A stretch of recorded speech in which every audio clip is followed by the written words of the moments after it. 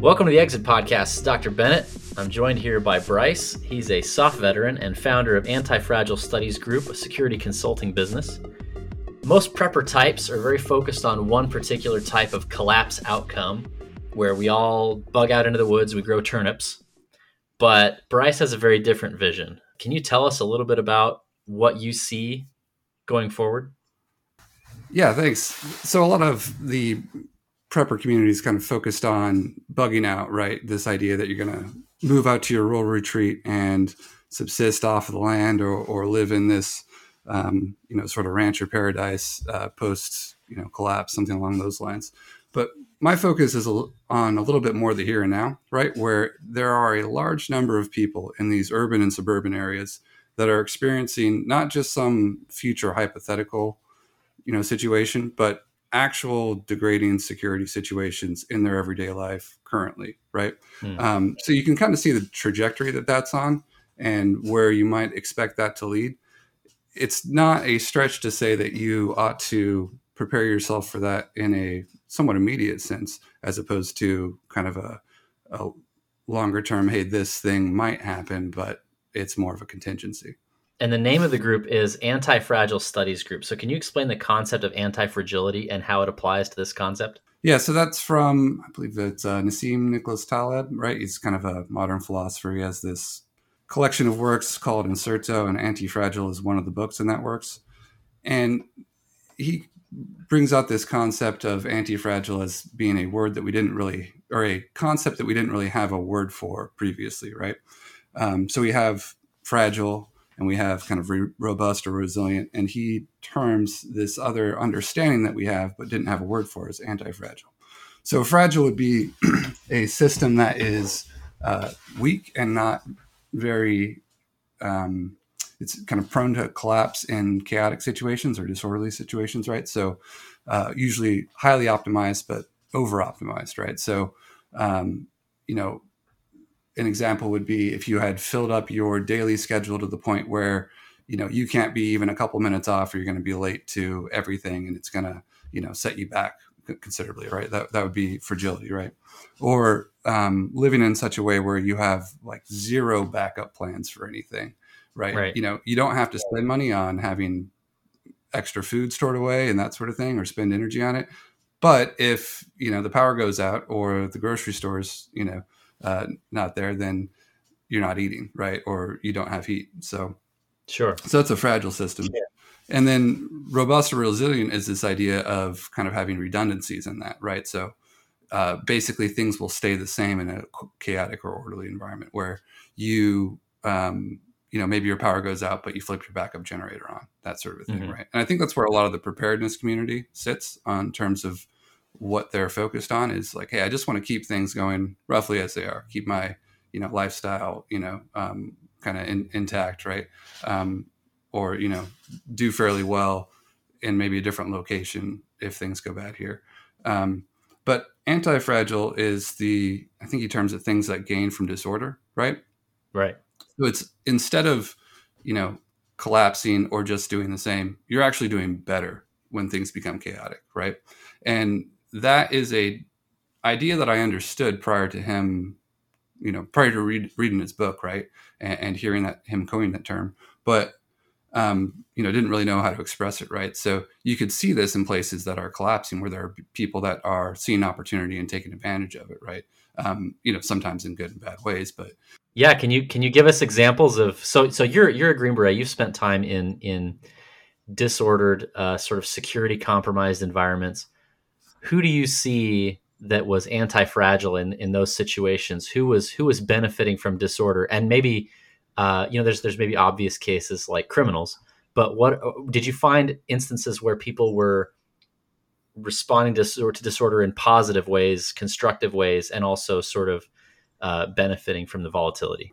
Yeah, absolutely. Right. So, and it definitely depends on the situation, but an example would be providing security, right? So that's usually the primary concern when things collapse, right? Is that people need security provided for them, especially the people that can't, right? So if you are able to provide security and bring people kind of under that blanket, right, you can actually become you know, the sort of de facto authority in that time, right?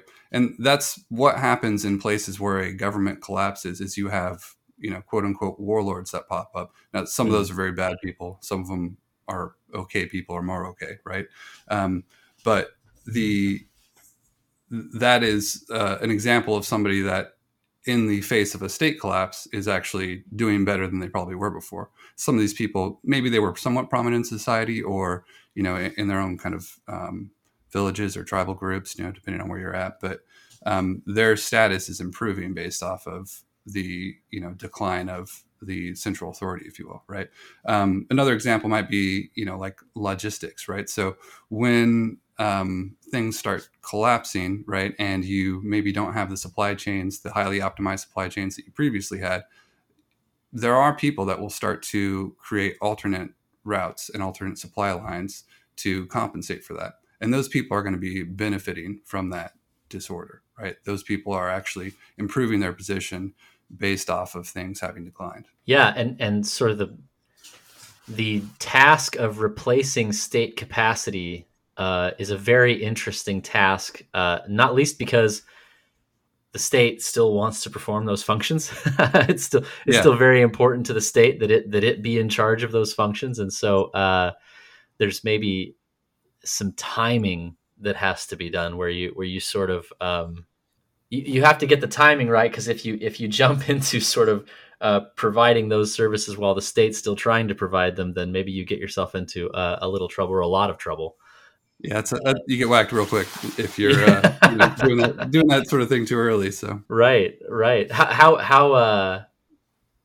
I mean, this is sort of maybe ethereal or theoretical, but like, how do you look? How do you view that as far as like, how do I know when it's time to start actually making moves versus just sort of keeping my powder dry?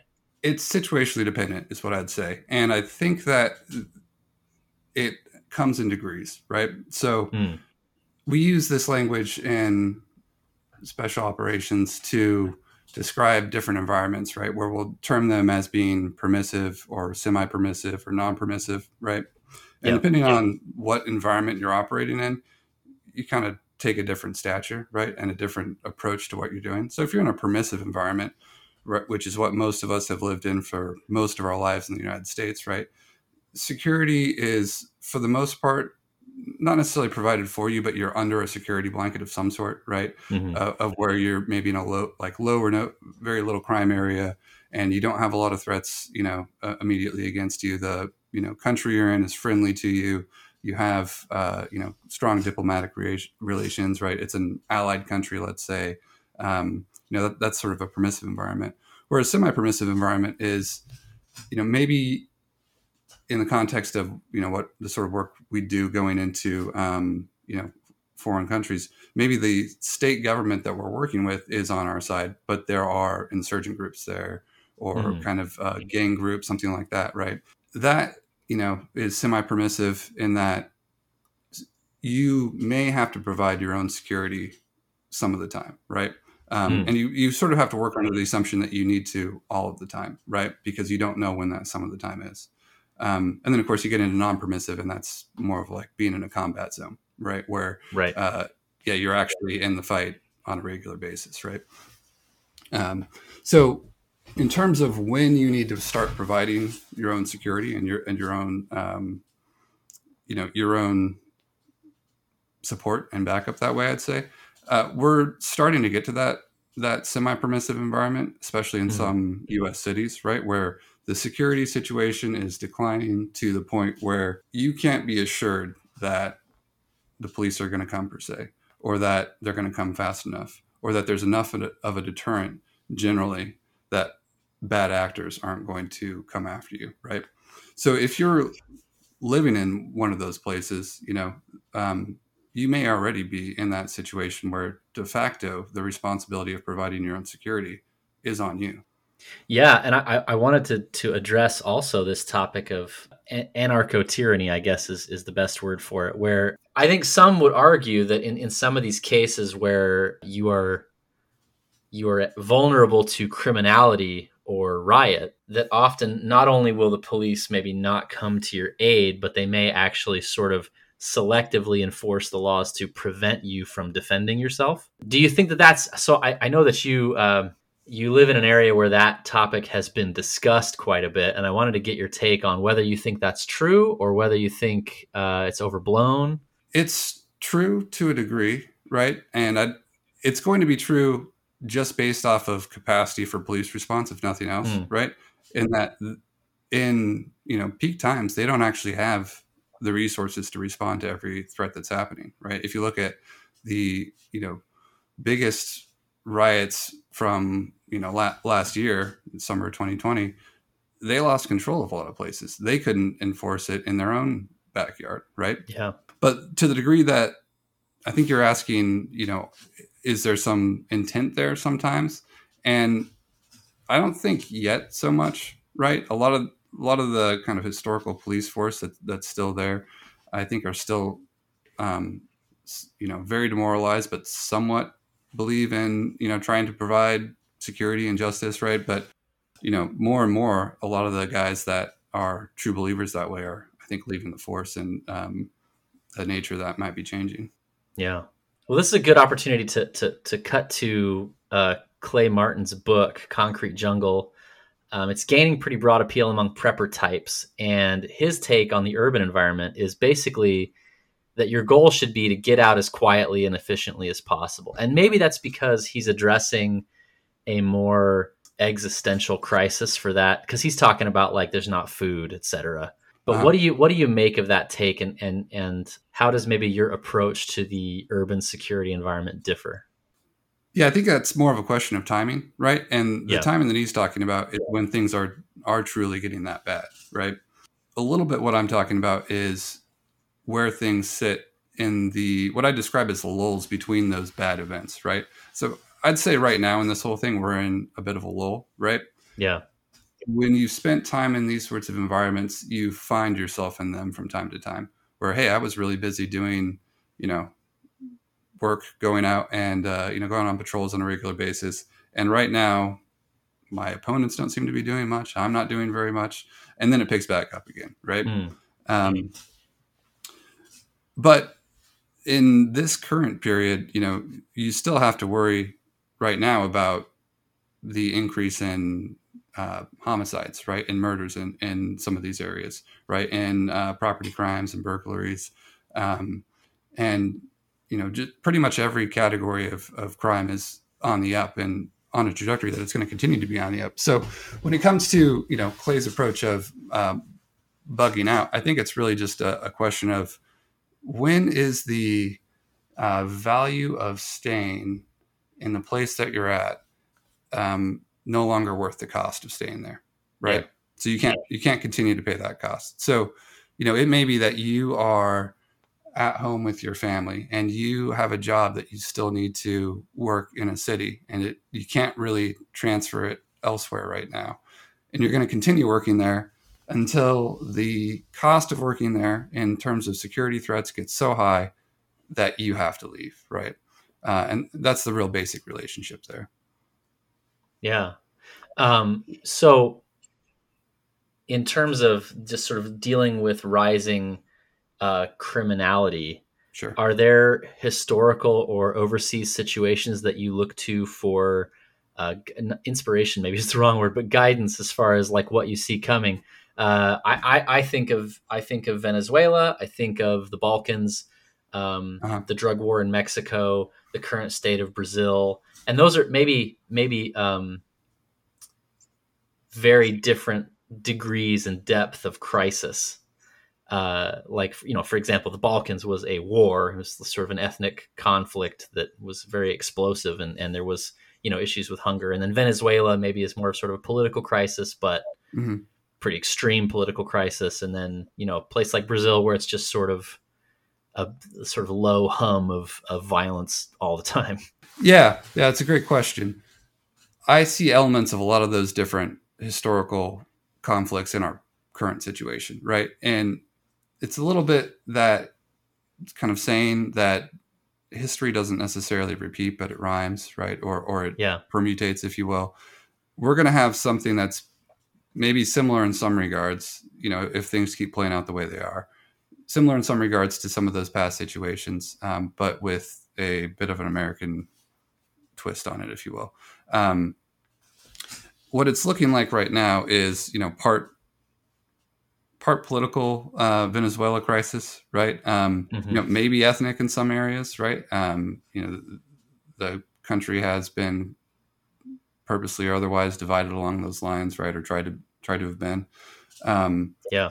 and depending on the U.S. is a big country, right? Depending on the state and locale that you're in, it may be very different, right? It's very different right now, just driving through, red and blue parts of different parts of the country. I spent the weekend in between kind of Washington and Oregon, and in the area of Washington that I spend a good deal of my time in.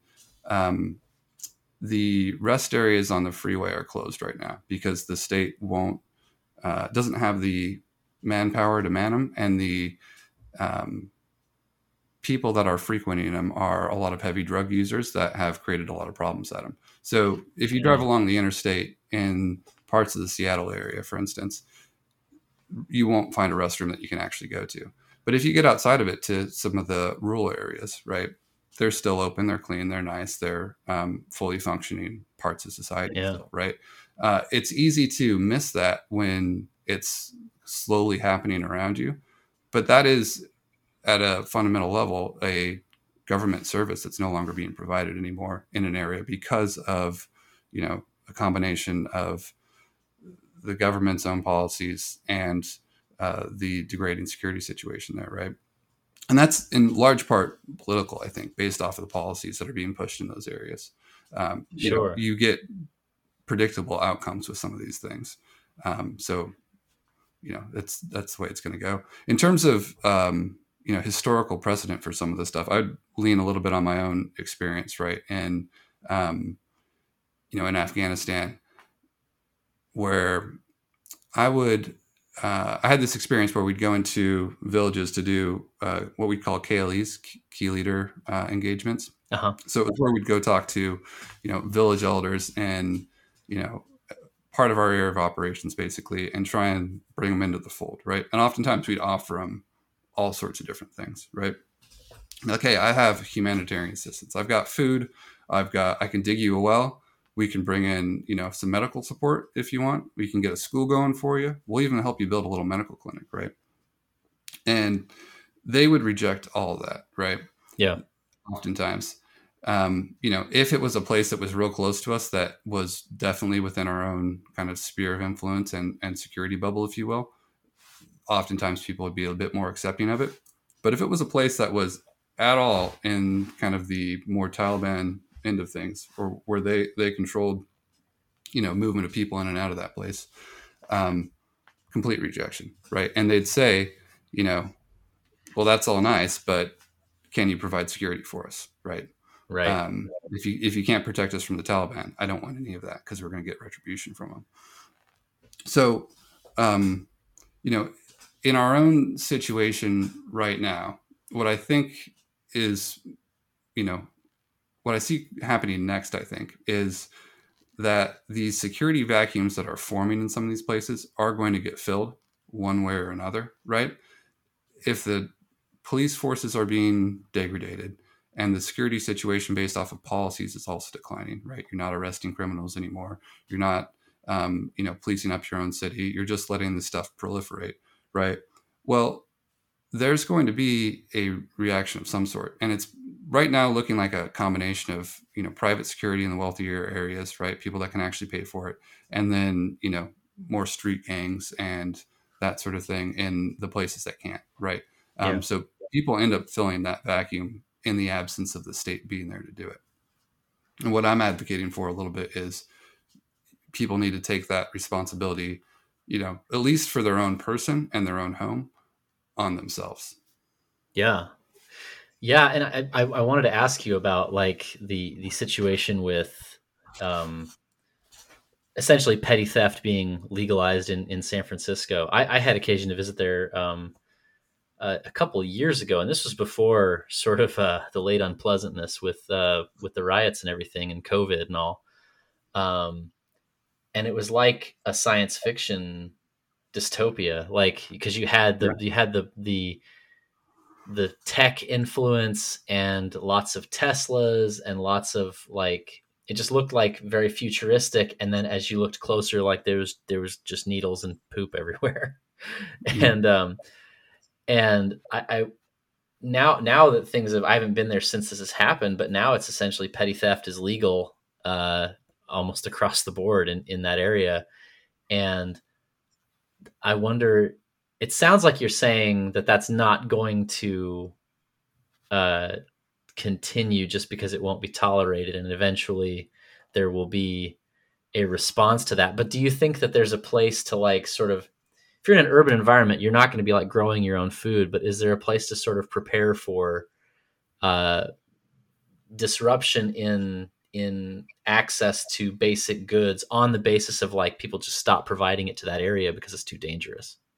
Yeah, no, that's a good question. I think it will continue to degrade, right? Like the correction isn't necessarily things going back to normal, right? Right.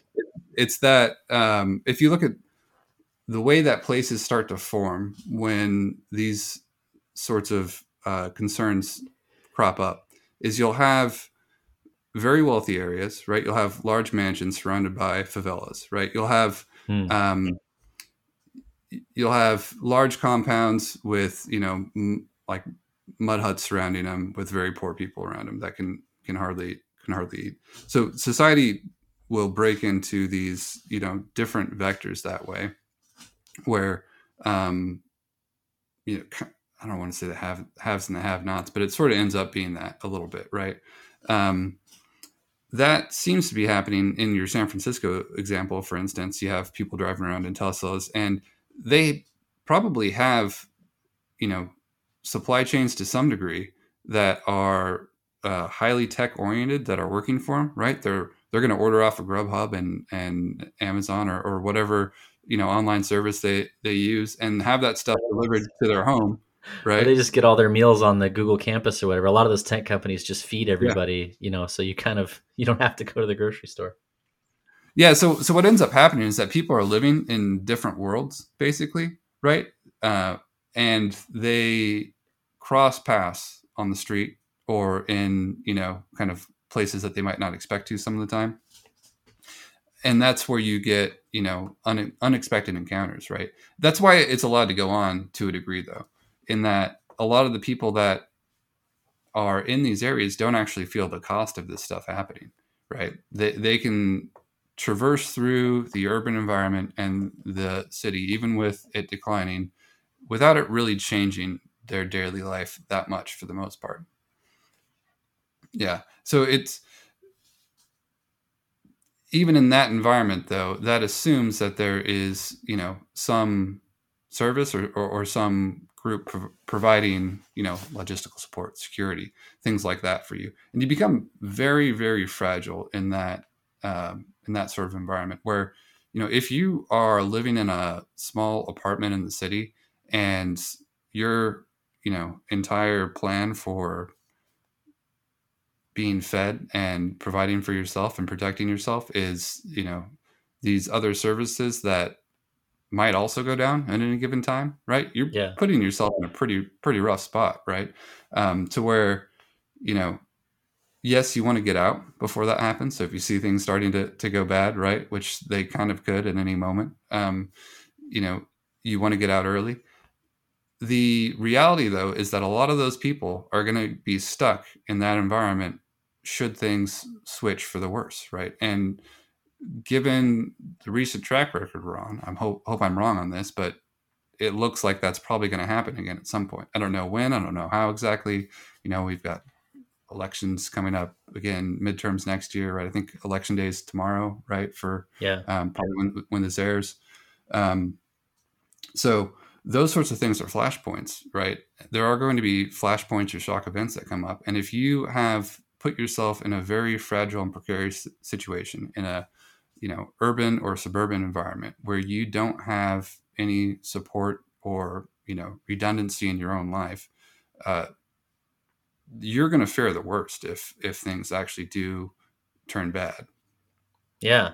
So that's a good opportunity to ask this, which is what skills is it worth a civilian learning for an urban decline or collapse situation? We've discussed getting some like basic first aid training. Yeah. I've definitely heard from other people who kind of say like, you're not going to turn yourself into Rambo, so like don't overemphasize the sort of tactical component of preparedness. But yeah, what do you recommend as far as what's the best priority? Yeah, medical is one of the things that you're going to use most, right? And it's one of the most catastrophic things. Getting some trauma first aid training is critical, in my opinion, right? That's one of those services, I talk a lot about security, or I have so far, but you can just as easily say that about EMS not showing up, right? Or, paramedics, in that if their response times are delayed, which is happening right now, right? I have associates that have recently left the local fire departments over vaccine mandates and things like that, and they're saying, hey, there are brownouts on some of our fire trucks right now because we don't have enough people to staff them. That results then in a longer response time for that first aid response, that call that you make to 911 when you cut yourself open with the skill saw, right? And in in that sort of a situation, if you don't know how to slap a tourniquet on your leg or put a pressure dressing on, whatever the appropriate action is for that particular wound, uh, you're going to bleed out and die before they even get there. In the current environment, right? Not much different from when you are now suddenly doing things that you're not used to doing, right? You're on the move and you have to jump a fence and open a big old wound in your arm or something like that. Mm, Trauma first aid it'll keep you alive, right? If you take something like a TCCC class, which is what became very popular or standard in the military, especially later on in the GWAT, right? So the trauma first aid that we started teaching in SOF and started following somewhat religiously has saved a ton of lives, right? And can save what we kind of call preventable deaths, right? There's some things that, yeah, that injury is catastrophic. It's just the way it is, right? yeah. But there's a lot of stuff that you can keep somebody alive long enough to get them to that next level of care to where they're going to live, right? And that's a pretty important thing. Maybe more so than even dare I say it, firearms training, right, or the tactical end of things, right? You do also need to be able to provide your own security. If you don't have that, then people are just going to take advantage of you. You'll become a slave to them, right? Yeah. So if we're talking about fundamental skill sets, I would say in my book would be trauma first aid. I'd put in basic firearms training, and if you can get some familiarization with some combatives, even if you've never done it at all before, if you just do a month of classes at a jiu-jitsu gym, for instance, right, and you have them teach you some like how to deal with chokes, for instance, right, you'll be better off and have a leg up on a vast majority of the population. A lot of that stuff is high yield for just a little bit of investment. That doesn't mean that you have to become a world champion or become the best in that art or that sport. Yeah. It just means that you're better than 95% of the folks that you might encounter on the street, or that you're just better than you were the day before, right? You're a step further along that path. No one's ever all the way there. Yeah, and maybe you create some deterrent effect. It's where you're not having to like you don't necessarily have to be um, the match for everyone that you might possibly encounter, but you can make yourself kind of enough of a pain in the ass to deal with, that they might leave you alone. Yeah. I mean, even myself as an example, right? Like I've done some jujitsu, done some Muay Thai, taken some fights, done some competitions. I've also spent enough time in like MMA gyms and martial arts studios that I know the guys that are going to beat me, right? I know my place in the pecking order, if you will, Right. right? And we also know each other when we see each other, right? And that sizing up almost happens, somewhat immediately when you're like, oh, cauliflower ear, right? This guy's like ripped. He's, maybe he's trying to make it look like he's not, right? Which makes it worse. Um, you know, so, uh, so yeah, that guy. All right, I'm not going to mess with them. And then maybe he's like, oh, all right, I don't really want to fight that guy either, right? So there's a lot of stuff that just doesn't happen that way when you've made yourself kind of a harder target. And it happens just as an innate attribute of doing the thing to a degree, right? You can't really bluff that stuff some of the time, right? Yeah. Yeah. So back to your question a little bit in terms of skills, I would say trauma first aid, some like firearms and combatives for security. And Yeah. you're not going to start at the top of the pyramid, but get yourself into a better position than you currently are, right? And then after that, I would say communications is a key one, right? And this is in terms of individual skills, right? That assumes that you have, ideally a group that you can communicate with. But even if you're just listening, right? If you know how to listen on, shortwave and the ham bands and, some of the police and EMS channels in your area, right? Because a lot of that stuff's just open on the airwaves, right? It's out there. Yeah. That will give you a lot of information about what's happening in your area, even if you're, not necessarily talking on those radios. So I feel like I know where I would go to get some first aid or EMS training. I know where I would go to get some basic combatives. I could find a jiu-jitsu gym. Where would I go to learn comms? Comms, yeah, that's a tough one. There's a lot of stuff online, right? One of your best resources, well, I should plug what I'm doing a little bit, and then I'm working on hopefully getting a comms course together in the not too distant future, right? But one of your best resources that you're going to have locally is ham radio clubs, right? So there are ham radio clubs that pretty much all across the country, even in, little small towns, there's probably one guy out there somewhere running HF at a minimum, right? And trying to talk to people all over the world. And those guys, those people are more than happy to show you the ropes, right? For the most part, ham radio as a hobby, if you will, or a discipline is sort of apolitical and there are a lot of prepper types that are into it these days. Your ham radio club is, if you listen to the local repeaters or hop on them yourself, it's just a lot of people having kind of normal benign conversations and stuff, right? Just for the fun of it, right? And a lot of kind of old retired folks too. But that is a decent spot to learn the technical end of it, right? There are a couple of decent resources. There's Prepper Communications is a book. I can't remember the author's name off the top of my head. But that will give you a breakdown of pretty much everything that you would need to know without going into more technical depth than you need for, what we're talking about here. Okay. Right? So it's a pretty good resource in terms of, getting your feet wet. Right. And then there are some trainers out there that offer some pretty advanced courses if you're looking into, taking the next step, if you will. Okay. So that's medical, that's firearms, that's combatives and comms. Is there anything else kind of in the stack, or are those the big ones? Yeah, I would put maybe entry and exit access, right? So being able to, we would call this breaching or demolitions in the military, right? Being able to make your way through things that are maybe designed for you not to be going through them, right? Locked doors, locked gates, things like that, right? And I know that's not a thing you want to be in the practice of doing on a regular basis when you're, like I don't go around picking locks or breaching doors in my daily daily life. I don't want to, right? But if you're talking about, things have degraded a bit, or even just understanding your own home security, right, and what you've built yourself, that is a pretty useful discipline that way. So the entry level for that is pry bars and sledgehammers and that sort of thing, right? Mm-hmm. Mechanical breaching, and you can kind of go the surreptitious route with lock picking and that sort of thing. I think actually you had Gruntpa on, right? And I think he's got a pretty good post on one of his on his site that covers maybe a covert entry bag. So that's a pretty good resource if you're looking to, like, hey, what do I need to get and how can I use that to get in and out of places?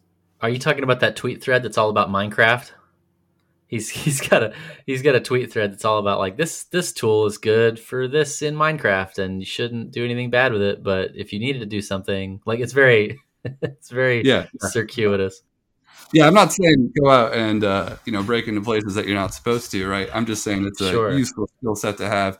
Even if you were to never use it, you know how to harden your own home now based off of that, right? Like, hey, I know how to pry a door open. I know that like these standard locks that I get from Home Depot and Lowe's don't really do very much. I know that the like default screws that you use for these hinges um, come out with almost no force, right? You Yeah. do that once or twice, and you realize, all right, yeah, I'm going to put some deeper screws into this, into these hinges. I'm going to put maybe a secondary deadbolt or a secondary lock, in a non-conventional position on this door, right? And now it's greatly improved the time it takes somebody else to get into my house. Yeah, I can't remember who I was talking to. We were having a discussion about sort of home projects and how the first time that he ever knocked down a wall, it became all of a sudden his whole house became like dynamic space because he was like, "Oh, that wall's just I know what's behind that. That's just drywall. There's nothing Right. there." And I've definitely seen situations where there is a an extremely expensive heavy door with an extremely expensive heavy lock and there's just drywall right next to it. Mm-hmm. And like so in terms of understanding your environment, it helps a lot to at least know how to break it so that you can see what you're looking at. And I wanted to ask you then also, what are the types of things that you look for when you do one of these? So to preface this, you do like a home security audit where you sort of you play the bad guy and you think how would I crack into this house? How would I cause problems? So what are the types of things that you do on a home audit, and what do you look for as far as vulnerabilities? Yeah, so it starts with before I visit, I ask, for some information, basic information, address, name of the person that I'm working with, that sort of thing, and set up, what the homeowner is looking for, what they think their threats are, that sort of thing, and prepare, a little bit of open source intelligence, if you will, on kind of that location before I even get there. What photos can I find of the interior of your house on old MLS listings, right? Um, you know, I'm going to bring some physical maps, right, that you'll get to keep afterwards that, detail the surrounding area. So I know the terrain features before I even set foot on there, right? There are some mapping services that you can use that will show who all the owners of the surrounding properties are, for where you're at, things like that that give you a lay of the land of both the physical and human infrastructure around you as kind of best you can, right? And then things like, you know, crime stats and, local resources, where's the nearest hospital, that sort of stuff, right? So what I'm basically doing in these situations is replicating what I would do if I were taking a site overseas, right? This is what Mm, I did for a number of years. My specialty was as an engineer. So the physical security of our, compound or our fob or our, whatever site we might have in kind of more permissive environments was oftentimes, kind of shared responsibility with me and the weapon sergeants. And I'm treating your home like I'm taking over your site to defend it, right? First off. So if this is my, base of operations, what would I do to harden it and to improve the security, right? Um, and then I'm also flipping it after that and saying, hey, if I'm going to attack this, how am I going to attack it, right? It's kind of goes both ways, if you will. it's the same Um, question. Yeah. same question, just, looking in or looking out, basically, right? How am I going to hit this? And, maybe in a couple different scenarios, how would I hit this? Um, and then how would I defend it? How would I defend it against a mob? How would I defend it against a single burglar in the middle of the night, right? That sort of thing. So depending on the situation a little bit, it's going to guide what I'm looking for, right? Like what are your major threats? But some things that are sort of common trends are, what is the outer perimeter of this, um, you know, structure, this home or whatever it is that we're looking at? What's that set up like, right? A lot of American homes don't have a lot in that way, right? They don't have maybe you have a fence, but it's a small fence, which is better than nothing. Or maybe you have just a completely open lawn. If you look at what happens to homes in foreign countries when the security situation degrades, even the poorer homes will build large masonry walls with broken glass embedded in the upper layer of it, right? Yeah. To prevent people from getting over, right? Um, and so that's one of the key things, right? Do you have an outer perimeter? What's your outer perimeter like, right? What are your systems for notification after somebody's in your outer perimeter, right? Do you have home security cameras? Do you have security lights in the middle of the night? Do you have a dog that's going to wake you up, right? What do you have that? Sorry, do the security lights make a big difference? Are they a major deterrent? It depends a little bit on where you are, right? So, if a house is on a major street, but it's in the dark, and somebody can move to the whatever their breach point is without being seen, um, even though there's maybe traffic coming by, that's a problem, right? Whereas if you have security lights that are going to light up and show that, hey, there's somebody breaking in, the chances that somebody might still do that. A determined attacker is still going to come in, but if you're kind of thinking in that mindset, you don't really want to be seen. You're trying to minimize your profile. That makes you a little bit of a harder target in that degree, in that way, right? And it may alert the people inside the house that something's happening if they can see that light, out the corner of their eye in a window or something like that, right? That's probably not the biggest deterrent, but what you're trying to do overall with this is layer security on in such a way that it's both a deterrent and difficult for people to get in, right? You're Yeah. raising the cost of it for somebody else. So something like an outer perimeter, even just a small fence, right? That doesn't necessarily stop somebody from coming in, but it does delineate the line between somebody being, on the sidewalk or in your property a bit more, right? You can't really say like, oh, I didn't know, I just stepped off the sidewalk if you jump someone's fence, right? So Yes. if you're dealing with, like a mob of protesters, for instance, that are out in front of your house, and you have a perimeter fence out there, even a small one or a hedge or something like that, right? You have a bit of a stronger case in saying, hey, no, this is my property. It's clearly delineated. Maybe I even put a sign out front, right? It said, hey, no trespassing or something along those lines.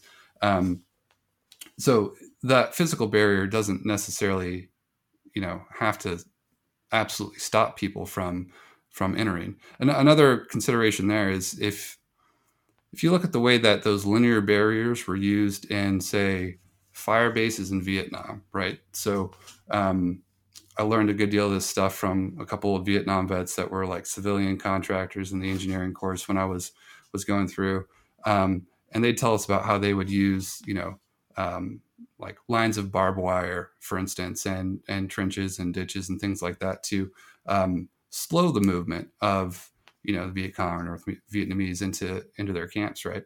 So the goal of those linear barriers isn't to stop or completely prevent an attacker from coming in, but to slow their movement in and to notify you that they're coming, right? Yeah. So that's what you're trying to do with your outer perimeter, right? You want to know that someone's coming, and you want to make it harder for them to come in and slow their progress into your property. Yeah, we had a situation where there was we were in a pretty rough area early on in our marriage, and there Mhm. was a graduation party or a football game. I can't remember what it was, but there ended up being a very large drunk mob in my front yard. And, not like it wasn't even political. It was just sort of, they were just sort of uh, milling around and causing damage.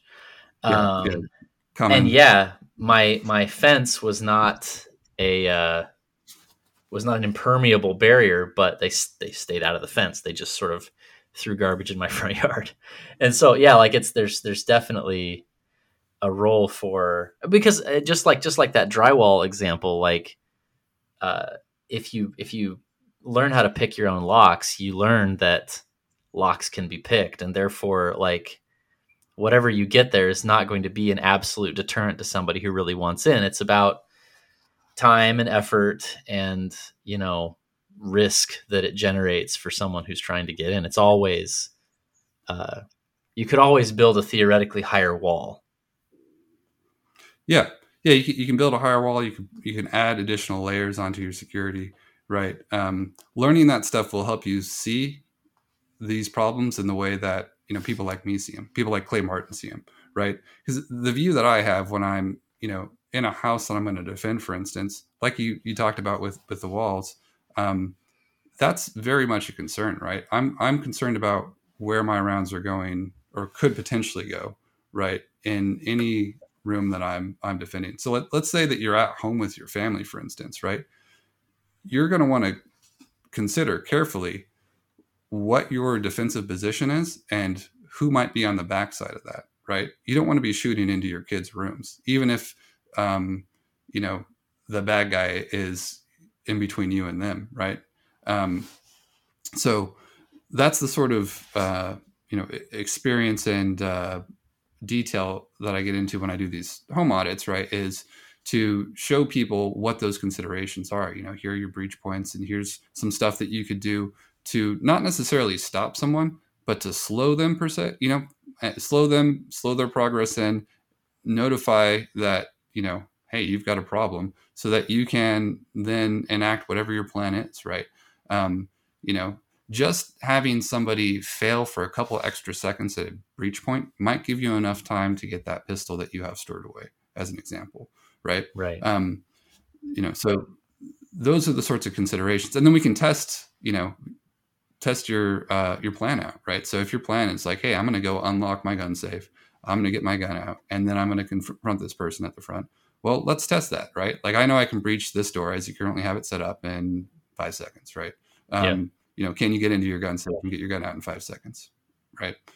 Well, here's some stuff that we can do to slow that entry, so that you now have the time to do that. Or maybe we need to position that weapon somewhere a little bit closer for you, so that you have quicker access to it, right? Or both, right? You do both of those. You've slowed the entry of your attacker, and you've sped up your time to your defense tool, right? And you're in a much better spot than you were before. So Yeah, I mean, I've basically, I live in a relatively rural environment where there's lots of folks who are armed and who know me, and I know them. Um, mm, and for me, so far, the risk calculus of trying to keep a handgun real close by my bed when I've got a house full of kids has not made a ton of sense for me. And so, uh, mm. not to get like too deep into the weeds, but like, what would you recommend for somebody who's in that kind of a situation? Like, should they just go for a baseball bat, or should they try to secure that firearm in a way that's more uh, that's safer and more accessible? Yeah, you absolutely have to balance your risk that way, right? If you're in a kind of low risk area, right, and you're worried about kids getting their hands on your guns, yeah, you don't want to leave it under your pillow at that Right, right, point, right? right. That's not a good plan. There are some pretty good trade offs, right? There's concealment furniture that you can get that will either use in biometrics or a RFID chip that pop open pretty quickly, right? So if you were wanting to, maybe you get a little bit more worried about your situation, right? Like, things have gotten a little more testy around, and I still don't want the kids anywhere near the guns because they're really young and they don't understand them yet, sort of a thing, right? Yeah. Well, maybe you mount a concealed like flag box up on your wall by your bed, that you can then you have an RFID chip embedded into the lamp on your nightstand, and you just wave it by, it pops open, your gun's available to you, but nobody else really knows that, right? And your kids can't even reach up there, so they can't get it. um, so those sorts of solutions are examples of things that you could do to have your weapon closer if you need it. Ultimately, that risk reward is a trade off for you, right? Sure. How you need to store um, you know your weapon given your situation. That's situationally dependent. What I would probably advocate for more than that is early warning of some sort, right? Like, if you have a couple of outdoor dogs, that can bark. Yeah, that doesn't mean that they're gonna guess they could get shot or something like that, right? It could happen. Somebody, Yeah. if your threat profile is so high that someone's going to be approaching your, your home with silenced weapons and taking out your dogs, you probably, you probably need to up your security a little bit. But So it's not just specific to your terrain and your location. It's also specific to sort of your profile and how and oh, the absolutely, types of yeah, problems that you're that you're imagining you're going to face. yeah. It may even be that like firearms are useful, but they're not a universal tool for everything. They're a tool that has a purpose, and you can use them in some situations. Um, uh, I definitely am an advocate for them, right? I think it's by far the biggest equalizer that most people are going to have in a fight, right? You can take someone that, you know, you don't have to spend 5 years in a gym getting good at a martial art, right? Your skills as a shooter definitely improve over time, but just getting somebody that can shoot fairly decently versus somebody that can't is a game changer. But there are other options, right? There are other things that you can do, and some of those might be appropriate in your situation. So, Cool.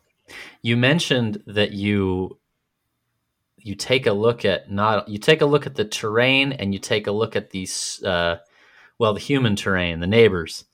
mhm. Um, what would you conceivably do with that information? Well, I don't necessarily have enough time to go in depth, as much depth as I'd want to, with the like a network analysis of every house near you and who they're associated with and all that sort of stuff, right? Like I can't do Sure. that sort of workup, or if I did, it would be fairly costly for people. But the idea is that you at least know who your neighbors are if you haven't yet. So you should know who your neighbors are, right? And you should go talk to them, go try and map your neighborhood a bit yourself if you can, right? This gives you a bit of a jumping off point on it. And it also allows you to see things like, oh, I thought that neighbor of mine owned that house. He's a renter. It's actually owned by these other people, right? Mm. Because you see things like that. Maybe you didn't catch the full name of somebody that was a little suspicious, and everybody just knows them as, Bob down the way, right? But nobody knows Bob's last name. Nobody knows that much about him. Well, now you've got a name, you've got an address. You can start kind of going down the rabbit hole if you want to uh, what's going on there, right? Maybe you know So who doesn't live there. Like if you see a stranger, you know they're a stranger. yeah, yeah, and you can know, you'll see like, if you're in a place that's changing, right, that has projects going up, you'll see who the owners are of those projects and what companies they are and what they're planning on building, things of that nature, right? To the degree that it's exposed at that level. So it gives you an opportunity to have a jumping off point, if you don't already, for understanding what's in your neighborhood, right? Which it's going to be of varying degrees of uses for different people, right? If you're well established, you've been there for a long time and you know everybody, well, it might not be all that helpful. But if you just moved to an area, or it's a denser population area, and you don't know everyone, that can be pretty useful information. Yeah, that makes sense. Since in an urban environment in particular, you're even really a suburban environment for the most part, you're not going to be growing your own food or like raising animals. Mm. It seems like getting your basic needs met is going to be very much a matter of social engineering in a sort of decline or sort of semi-permissive environment. So if I need a short list of who should I get to know in my area and how do I get to know them, what would be your approach to that? That's a great question. Well, I'd preface it a little bit with, you should try and do that as soon as you can, and you should try and build up your network if you haven't already. Having a network or community of people to rely on is absolutely crucial in these sorts of situations, right? If you're on your own and you just thought, hey, I've got a basement full of food and I'm going to be okay, it's probably not going to work all that well for you. Or like what you're talking about, you're in a apartment in an actual like urban center, right? And you don't have that stuff stored up. You have to find a way to access it. I would get to know local butchers and ranchers would be probably a top priority. And ideally, some like minded friends that are outside of the urban area, right? So that's one of the things that I think is lost a lot, or that is this is probably one of the harder things to do because you kind of become a part of the local community that you live in for the most part. But if you can create some relationships that are across the divide, let's say the urban rural divide, right? That's a mutually beneficial relationship, right? This cuts both ways to a degree. And I think that this is something that, uh, people kind of see their own, or I think have blind spots and miss their weaknesses, both in urban and rural environments, right? So if you're in an urban environment, yes, you're fragile in that you are highly dependent on these, just-in-time supply chains that are experiencing some pretty significant issues right now, and highly dependent on services provided by the city and the state and local government and all that, and that can be a weakness. A lot of these rural areas are also fairly heavily dependent on those supply chains, right? Aside from if you have, you know, like are truly self-sufficient, right? You actually can raise all of your food on your own, which is a hard thing to do. You're going to be pretty poorly affected by some of these supply chain issues that are coming up. In fact, you're probably going to be hit first and worst from shortages, right? If you look at where these supplies come in, it's not as though the crops that are grown in Illinois are being distributed in the United States, right? That's not how the supply chain works today, right? Those crops are being, like the soybeans grown in, rural Illinois, are being sold on a global market to a buyer in Japan, right? That stuff doesn't stay local.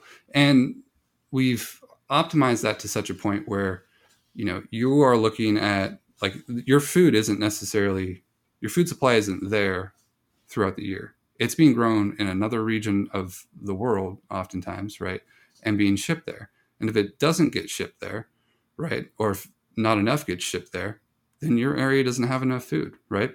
So with what's happening, even right now with the supply chain issues, people talking about grocery stores being out of foods.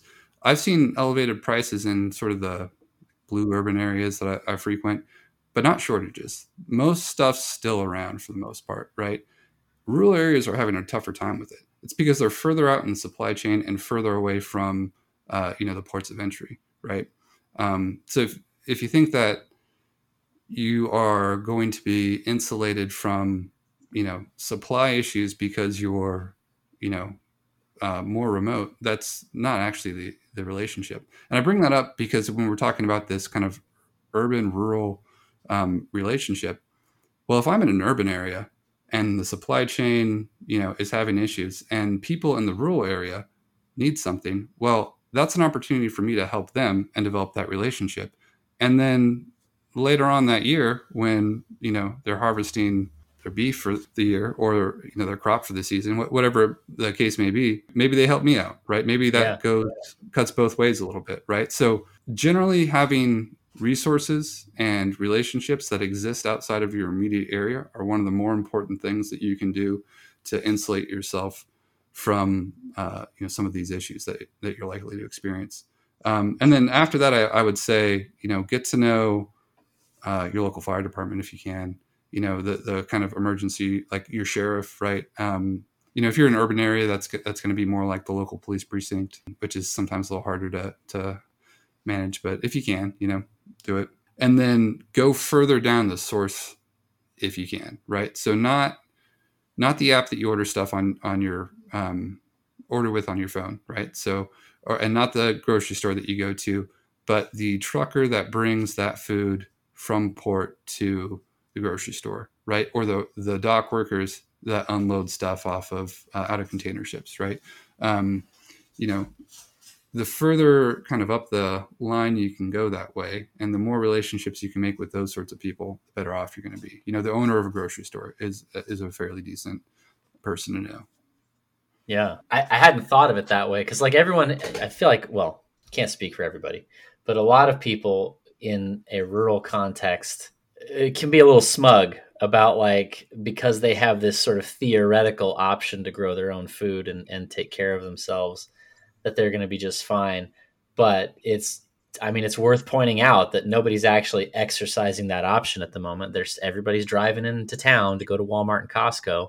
And Mm. so the person who is closer to those resources and maybe has more contact with the distribution network at that level, has an advantage that they could use to like help those rural folks out, but also to benefit from the rural folks' preparation as they're transitioning to be more self-reliant. Yeah, and what this really kind of turns into, right, when things go more this direction, is somewhat more of a bartering system, and somewhat more of a, you think about, you're in a rural area, maybe you have food security, and you are, with a bunch of, like-minded people that are providing security for each other, right? Well, you probably can't do things like make your own insulin, right? There are Right, key right, supplies that you're not going to be able to get, but that somebody somewhere probably still has, right? You need those relationships to be able to make those connections. I have food, you have insulin, let's make this happen, right? right. Yeah, and I was talking to a friend about the role of essentially smuggling and organized crime in the Balkans, Mm-hmm. where people would bring huge amounts of goods over the Adriatic to sort of feed and take care of soap and cigarettes and all the sort of the fundamentals that people needed out there, and how it wasn't necessarily like the farmers that were the most anti-fragile in those situations. It was guys who were you know running boats and trucks and Yeah. getting things from place to place. Yeah, people will fill in the gaps that are left by, the shell of whatever had previously been there, and they'll do oftentimes very well from it. Absolutely. Like maybe you were making almost no money, working on a container ship, or truck drivers aren't a good example because they're making pretty good money right now, but you know something that previously wouldn't have necessarily had a ton of status or monetary value in society, but now it does, right? And you can use that to move yourself kind of in a more positive direction for maybe yourself and your family and your friends in that environment. So, I mean, um, you can already see that happening in the macro, where I don't think when the supply chain was humming along in the 90s and the 2000s, nobody even thought about truckers. Like truckers were just not on anybody's radar.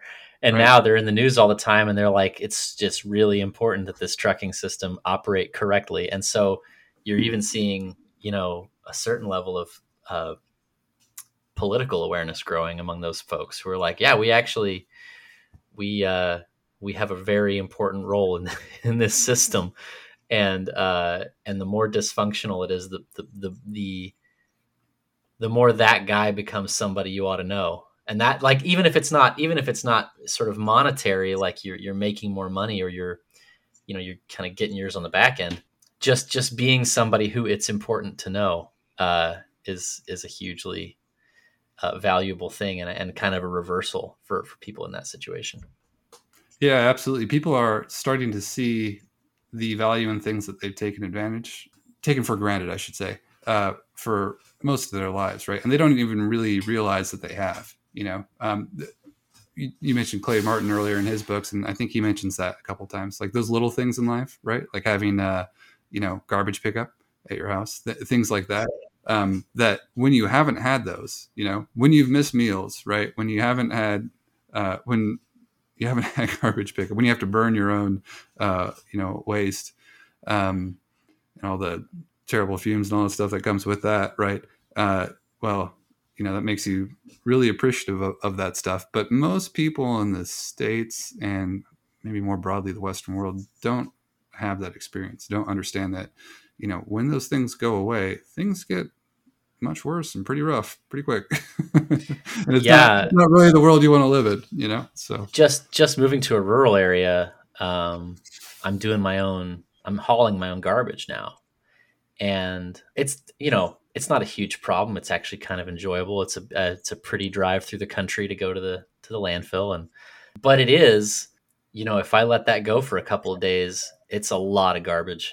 and it's I can only imagine what that would be like in a suburban context where it's rows of houses producing that amount of garbage and it's not going anywhere. Yeah. It'd be extremely, extremely problematic. Yeah, and you get that in some cities when there isn't garbage pickup. It gets pretty gross pretty fast, right? And even if you have a way of burning waste, that isn't a very fun environment to be in either, right? Because Right. people start burning tires and batteries and oil and things like that, right? And that is not nice smoke to have to breathe in. Yeah. So uh, that's the reality though when things start to break down. It is interesting to hear like the trucker thing, for instance, of people now suddenly really valuing those guys, right? And the same thing, like if garbage pickup went away, was what was going away right now, and the garbage trucks were on strike, people would be like, please just bring them back. Bring back the garbage trucks. There's just trash all over my backyard. I can't take it.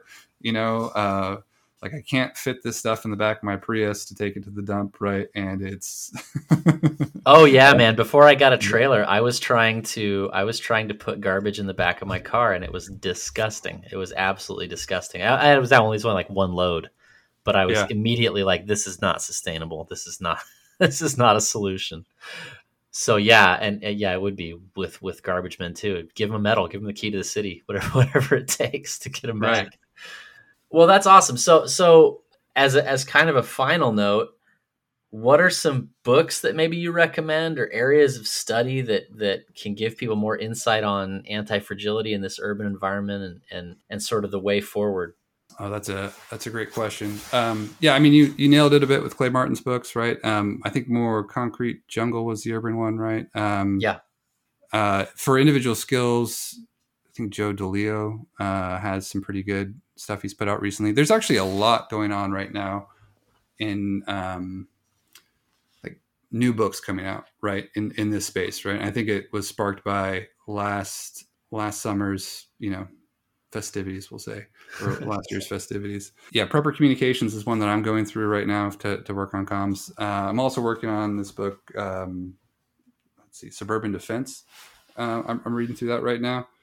That's a pretty good one. It covers a lot of the stuff that we're talking about kind of how to harden your home and suggestions on that. So if you just wanted to pick up a book that is going to help you, harden your position and think about defense, that's probably one of the better ones. I'm not all the way through it yet, but what I've seen so far is good.